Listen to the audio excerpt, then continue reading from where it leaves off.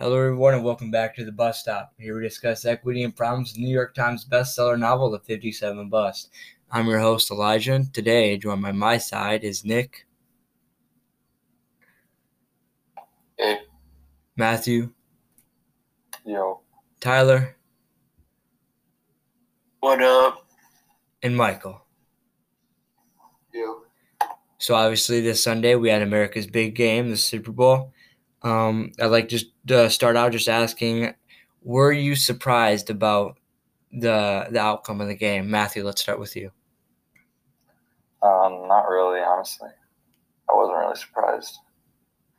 What played Kind of into that expected it. factor of you not being surprised? I don't know. It's just, I don't know. Buccaneers are good. That's all I have to say. What about you, Nick?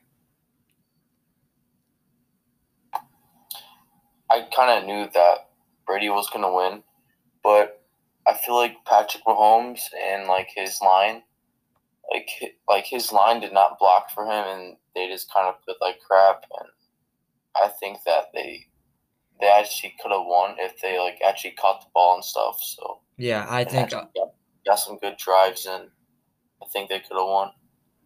right. I think a lot of that game it just looked like the Chiefs didn't want to be there.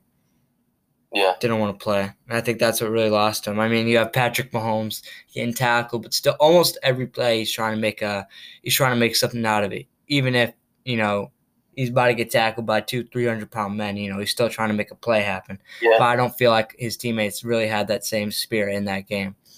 He was going crazy. Yeah, that game. Michael, what did you think? Nah, I wasn't surprised. Not surprised. Yeah, it's because the offensive line, their best players on the offensive line were out due to their injury, I think, or something like that. Oh, okay. Yeah, and you have Patrick Mahomes with his foot. Yeah. Yeah. But the reason that they lost is because of the offensive line. If they actually had their players on the offensive line, it would have been a way better game.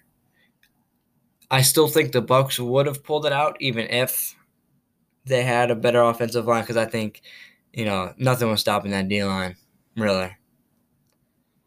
Well, if you think about it, they weren't even blitzing them. They didn't need to. It's because the offensive line, none of the people on the offensive line haven't played throughout the whole season, really. Right. So it's like, why play in the Super Bowl? Right. All right, to end it off, Tyler, what'd you think? I knew Tom Brady was going to take the dub. And the Chiefs, they were playing like high schoolers. They just weren't playing that good. Yeah. But like Michael said, they had a bunch of their players out. Could have been a different game.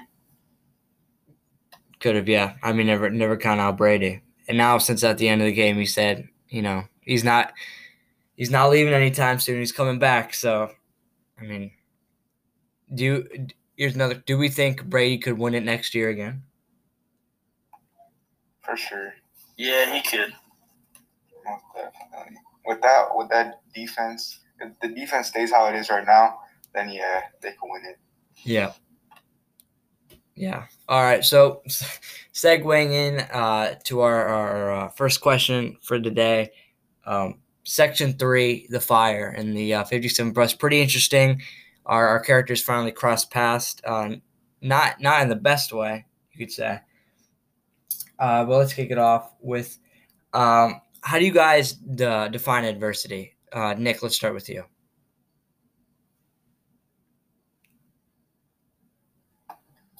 It's like a difficult situation or a tragedy that happened in your past, or it's just something tragic that happened to you in general, and it kind of just left a footprint, kind of in you. Yeah, great way to put it. Great way to put it. Anyone else got kind of a thing they could add on to that? I would just say the difficulties you have, Yeah. That's basically what Nick said, but I don't know. Yeah, I think definitely a difficulty or just a step in the wrong direction almost. Just having a difficulty. Yeah, is really the best way to put it. So, what does adversity look like? Not just specifically in Section 3, but in the 57 bus. Tyler, let's start with you. It just like looks like a lot of it's like a lot of just bad things happening to our characters. I don't know, like they're always put in these bad situations, and they're just always getting like they're misfortunate. Like I don't know, it's always just like a bad outcome for them. It's a good word, misfortunate. Yeah, I mean, the thing that did start the fire, Richard, Lloyd, Jamal, they were all like kind of toying with the lighter, not really wanting to set anything on fire, but kind of toying with things, which ultimately ended up with Sasha's skirt being set on fire. Yeah, just like the worst possible outcome in the situation. Yeah. So there's like a lot of difficulties in this novel and with our characters. Michael, do you have anything to add on to how adversity looks like in the 57 bus? No, I really don't. No, covered it. All right. So how do different characters respond to adversity? I'll start with this one. I think we see a lot of overcomings, especially with Richard. He's always trying to get help, and when it starts off with he got robbed, and then his grades aren't that well. Then I forget what the character's name is, but they're like, all right, you need to help. Ask help from the teachers. So he does that. He's already working with Miss Caprice. Richard is really a character that's always trying to improve, but he improves, then it's 5 steps back. He improves, 5 steps back. It's all about that adversity with Richard and a lot of difficulties, just like people who he surrounds himself with.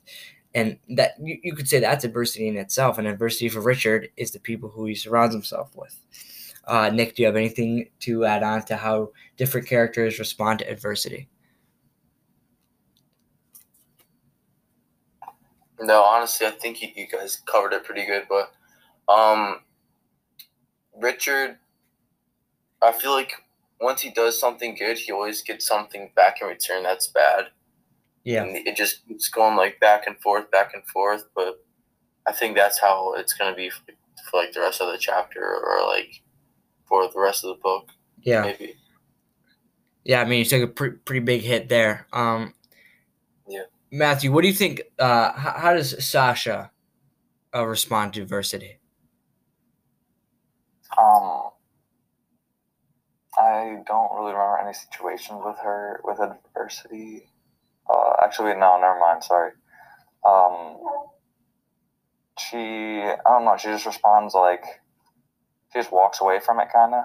She doesn't really like when she what is it called? She wanted to go to the bathroom, but like there was none of them were her like gender, so she didn't want to go, or she like wasn't a boy or a girl, so she didn't want to go. It's kind of like that where she just walked away from it and just didn't do it. Yeah, and they have to they wear a skirt. Yeah. Just because they really don't know, what they're feeling that day. So there's no way to really express themselves feeling both ways. So they just wear a skirt and then, kind of like men's style clothes because they were a biological man. And now, they're kind of, in that middle ground area. So they wear a skirt, just to, even things out, you could say. And just final question. In what ways are the characters showing overcoming adversity? Michael, how are our characters overcoming adversity? Well, Richard, I mean, he just keeps asking for help and he keeps trying to do better, but at the same time, he's keep going 5 steps back, like you said. Right. So basically, with Richard, he just needs to try to keep getting help and hope for the best, basically. Yeah, I think Richard is just right there. He's just if he gets that step and he takes another step instead of 5 steps back, he's already 4 steps ahead than he would have been. Kind of thinking like that. Even if he gets set back, he's still 1 step closer. So I think he's just really close to overcoming this thing, this childhood that's kind of been wrapped around him in this difficult group in this difficult neighborhood. And now we're seeing something because he did feel guilt. Yeah, it says that he got off the bus and he was worried, so he went back to Sasha and you saw a man walking away crying, and he felt guilty. He didn't want to do that to Sasha, so he's kind of getting more emotional, kind of more understanding, you could say. And just like that, that just wraps up this episode. Thank you guys so much for tuning in to episode 3. We hope you guys enjoyed, and we'll see you next week.